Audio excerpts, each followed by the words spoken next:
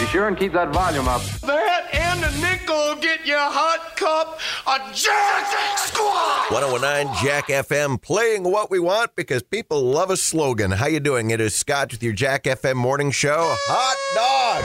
Hot dog, hot diggity dog. Now we got ears, it's time for cheers. Hot dog, no problem solved. Happy National Hot Dog Day. Just to celebrate, I'm playing you the hot dog dance from Mickey Mouse Clubhouse so you can celebrate. Might have to have a hot dog today. Didn't have some hot dogs last night, but I did have some awesome pizza and some awesome wings. My wife and a friend of ours went out and we went downtown and went to a new place I hadn't been to before. I'm just going to say it. Boss Pizza and Chicken. And the wings were better than I could have ever imagined. Tommy likey. Tommy want wingy. But that's what's nice when you have a built-in date. When you're married, you have somebody that you chum around with all the time. You can go out, you can eat new things, try new places. It makes me so glad that when I read a story like this, that I'm not still out there in the dating world. This poor dude, a Michigan woman is suing a man for $10,000 because he stood her up on a date. $10,000. Now you say, how can you get sued for that much just for standing up a woman? Well, she is suing for intentional infliction of emotional distress. The guy's name is Richard Jordan, and she's suing him on the grounds that he deliberately hurt her by standing her up. So here she is getting into a shouting match with a judge as they try to work out which type of court she should be looking at for this case. And this judge is not having any of it. Do you understand what perjury is? Yes, I understand perjury is a lie. I know what perjury means. Perjury is a statement, a false statement made under oath. So exactly, and I got documents that prove he was lying. You don't understand. It's a false statement made under oath. Bottom line is, you said it's a criminal offense, so I will send it to circuit court. Are we done here? Woo-wee. That is Quashante Short talking over the judge, which I don't think you're supposed to do. She didn't just complain about it on social media. She's suing the guy $10,000 in damages. She thinks because he lied about his intentions that is perjury. And that judge very frustrated with the case that's being argued in front of him. Again, thank God that I'm not still out there in the dating world. What a mess. What a mess. Today's show is brought to you by Hot Summer Concert Tours. Is it just me, or does Motley Crue's Vince Neil always appear to be sweating Jack Daniels? This is 1019 Jack FM. King of all things adequate, it is Scotch with your Jack FM morning show. It's safe to say that if there were a kingdom of adequacy of half-assed radio, I would be the king. Even if we never had one before. Well, there wasn't a raccoon king in our alley until I went out there and picked my favorite one. His name's Little King Trashmouth. He's gay. He's gay? Yeah. Why? He's got a boyfriend. They just got married. And, of course, Linda Belcher talking about the raccoons in the back alley. So my former morning show partner, you remember Britta, right? Britta used to hang out here. She used to love raccoons, and she probably still does raccoons. Does love raccoons. Not does raccoons, but loves raccoons.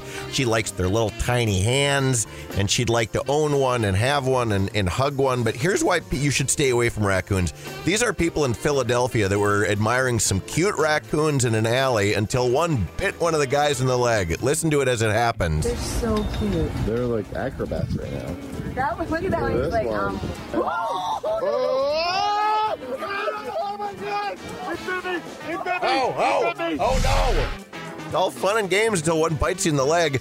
Here's the guy talking about all the shots he had to get. I had to get a tetanus shot and a rabies vaccine shot in my arm. And the shot you saw in the video around my leg, around the wound, was the rabies immunoglobulin shots. I am now back to get another rabies vaccine shot today, a week from now, and 2 weeks after that. Dude, that sucked. Now they're not so cute and lovable anymore, are they? You got a birthday today? Well, here's a few of the celebrities you're sharing your birthday with. Alicia on Fear of the Walking Dead. That's Alicia Debnam Carey. She turns 29 today. Sure I said that wrong. Scout Willis, fond of assless chaps. Scout is 31. Julianne Hough is 34. John Francis Daly is 37. Giselle Bundchen. Yeah, baby. Yeah. This is Tom Brady. She turns 42 today. Judy Greer. That's Paul Rudd's ex-wife Maggie in Ant-Man. Also, she was on Arrested Development. You know Judy Greer. She turns 47 today. Ray Allen is 47. Stone Gossard of Pearl Jam turns 56 today. Actor Frank Whaley is 59. Donna Dixon, again. Oh, behave! Garth's dream woman in Wayne's World, she turned 65 today. She's also Tom Hanks' dream girl on Bosom Buddies. If I'm not mistaken, I had a Donna Dixon poster when I was a young man. And Kim Carnes, she's got those Betty Davis eyes. She turned 77 today. Just a few of the celebrities you are sharing your birthday with today. Baseball's All-Star Game was last night, and the second half of the season starts tomorrow. So here's a question. What is the best place to sit when you're watching a baseball game? I know I've actually got Red Hawks tickets I'm going to be giving away next week, so if you want to win, be watching our Facebook page. I'm also going to be giving out a chance to throw the first pitch. But a fantasy baseball site polled thousands of its users, and the 2 picks with the most votes include some of the most expensive seats and the very cheapest seats. Here's how people voted. Number 1 spot, top bangaroo place to be sitting, right behind the dugout with 28% of the vote. All right, not cheap. Number 2, on your couch with the big screen TV. 23% voted for that one. That's even better than cheap. They're free. And then number 3 was behind home plate with 21%. Luxury box seats weren't an option in the poll, I guess. So right behind the dugout or on your couch with a big screen TV. I vote for couch. My hot dogs are cheaper at home. Who let the dogs out? He's gonna smell like hot dogs. Who's up for a hot dog? It's National Hot Dog Day. When we think of summer, hot dogs almost always come to mind immediately, at least for me. It's part of the overall experience. A summer day, whether you're at the baseball stadium or the amusement park, it pairs nicely with a big hot dog or a tofu dog if you're one of those meatless people. They don't have to be made with meat. Then again, most hot dogs probably are not made with meat anyway. Hot dogs can be purchased and enjoyed at any time of the year, but on July 20th, today, National Hot Dog Day, this is the day that we absolutely hold them in the highest of regard.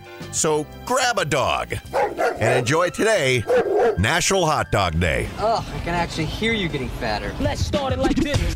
Well, think about it. It's something to chew on. A hot one again today, 88 degrees for a high with mostly sunny skies. And if we're going to be shooting our mouth off about hot dogs today, we might as well talk about our other favorite food, ice cream. We're in the middle of peak ice cream season right now, but let's be honest. Peak or not, most of us are eating at least some ice cream all year, right? I can eat ice cream any time of the year. Doesn't matter if it's the dead of winter. In a new survey, 74% of people said that they eat ice cream year-round. Only 16% claim that they only eat ice cream when the weather is warm. Eyes, all eyes! Liar! All lies! On the flip side, 2% only eat ice cream when the weather is cold, which is kind of odd. Maybe they got a serious aversion to things melting. You think? When asked how much ice cream you eat, 55% of people said they eat 2 scoops, 22% claim that they eat only 1, and 11% said that they go for 3 scoops. Those are my kind of people, the 3 scoopers. So 16% of us only eat ice cream when it's warm outside. There's even a name for them, un-American. So in honor of National Ice Cream Month, let's enjoy more from today's list of the top 5 shocking ice cream survey results. Here we go. 46% of people count the cherry on the sundae as their fruit serving for the day. It's fruit. 2% have been at McDonald's when the ice cream machine is actually working. 76% think those cones you get at the grocery store are styrofoam. I'd buy that. Doesn't taste like any actual cone I've ever had. 87% of guys who drive ice cream trucks have no business being around our kids. And number 1... 92% of people say their favorite ice cream topping is more ice cream. Yay! You know, our bunches of songs in a row are the bomb, but they're not as cool as the space stuff, right? NASA, anniversary of the moon landing. Today, the anniversary of the first moon landing, Neil Armstrong said those famous words. It's one small step for man, one giant leap for mankind. One giant leap for mankind. That line was said 53 years ago today on July 20th, 1969. I was actually named after Neil Armstrong. Some of you might know my off-air name is Noel Scotch. Well, my mom was so impressed with the moon landing, she was going to name me Neil, but apparently my siblings thought that was a dumb name, so she went with Noel. Close enough. Neil, Noel, whatever. So here's a fun question. Do you think we'll be living there soon on the moon? Somebody polled 1,000 Americans and asked if they think we'll be living on the moon or Mars permanently within the next 50 years. Over a third said yes. Really? I say... Not bloody likely. Not bloody likely. 27% said it'll probably happen by then, and another 10% said it's very likely. Around 1 in 5 said no way. I highly doubt we're going to be living on the moon. But maybe that's naive of me. You know, NASA and all that space stuff used to be so cool. I don't even know if kids really pay any attention to that stuff anymore. Apparently 70% of us have a favorable view of NASA. Only 14% said unfavorable, and 16% said they didn't know enough about NASA to answer. I do honestly think that NASA, the space program, has accomplished as much or more than most people expected. Our favorite thing that they've given us? GPS. 76% said that's money well spent. We launched the first GPS satellite way back in 1978. Now we take it for granted. We use GPS all the time.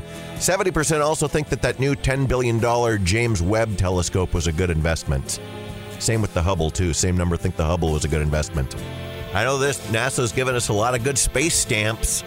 In fact, millions of stamp collectors are exploding with excitement over the latest collection. From the days of crude, berry-stained cave drawings to today's modern digital video technology, mankind has long been captivated by pornography. Now the United States Postal Service invites you to share in this love of lechery with a new commemorative stamp set, the Masters of American Pornography series. Is a full sheet of very well-trimmed stamps, each backed with an unusually familiar adhesive, and each saluting a different era in American pornography, including stamps like The Sheriff's Big Posse, Hooray for Harry Wood, and What's Og Doing Behind That Mastodon? Commemorative stamps from the United States Postal Service. There's something familiar about this glue. We'll make a philatelist out of you yet. Isn't that dumb? Whoa, whoa, whoa, whoa, whoa, whoa, whoa. Whoa, whoa, whoa, whoa. I know that we usually play the... Whoa. I know we usually play the Dragnet theme, but I think the Pokemon theme song will help with this story a lot more. Fire it up. I will travel across the land, searching far and wide. Each Pokemon to understand the power that's inside. Gotta catch 'em all. Does it seem to you that your kid has hundreds of thousands of dollars invested in Pokemon cards? My kids definitely were into Pokemon. Well, if they do, they'd better get a solid anti-theft system, because a man in South Carolina named Christopher Polidoro, who is a huge Pokemon collector, and you know he's serious because he's 62 years old and he keeps his cards in a temperature-controlled room. That is serious. Well, last week, Christopher called the police and said that part of his collection was stolen. The police report said that the cards were valued at $500 million. What? I mean, come on, it's bullcrap. $500 million? Actually, Christopher says the police made a mistake. It was more like $500,000. But still, how is it worth $500,000? More than even Christopher's house. Well, among other things, he is missing 3 unopened boxes of first edition cards. Here's where your bucks are. I say like I I'd have any idea.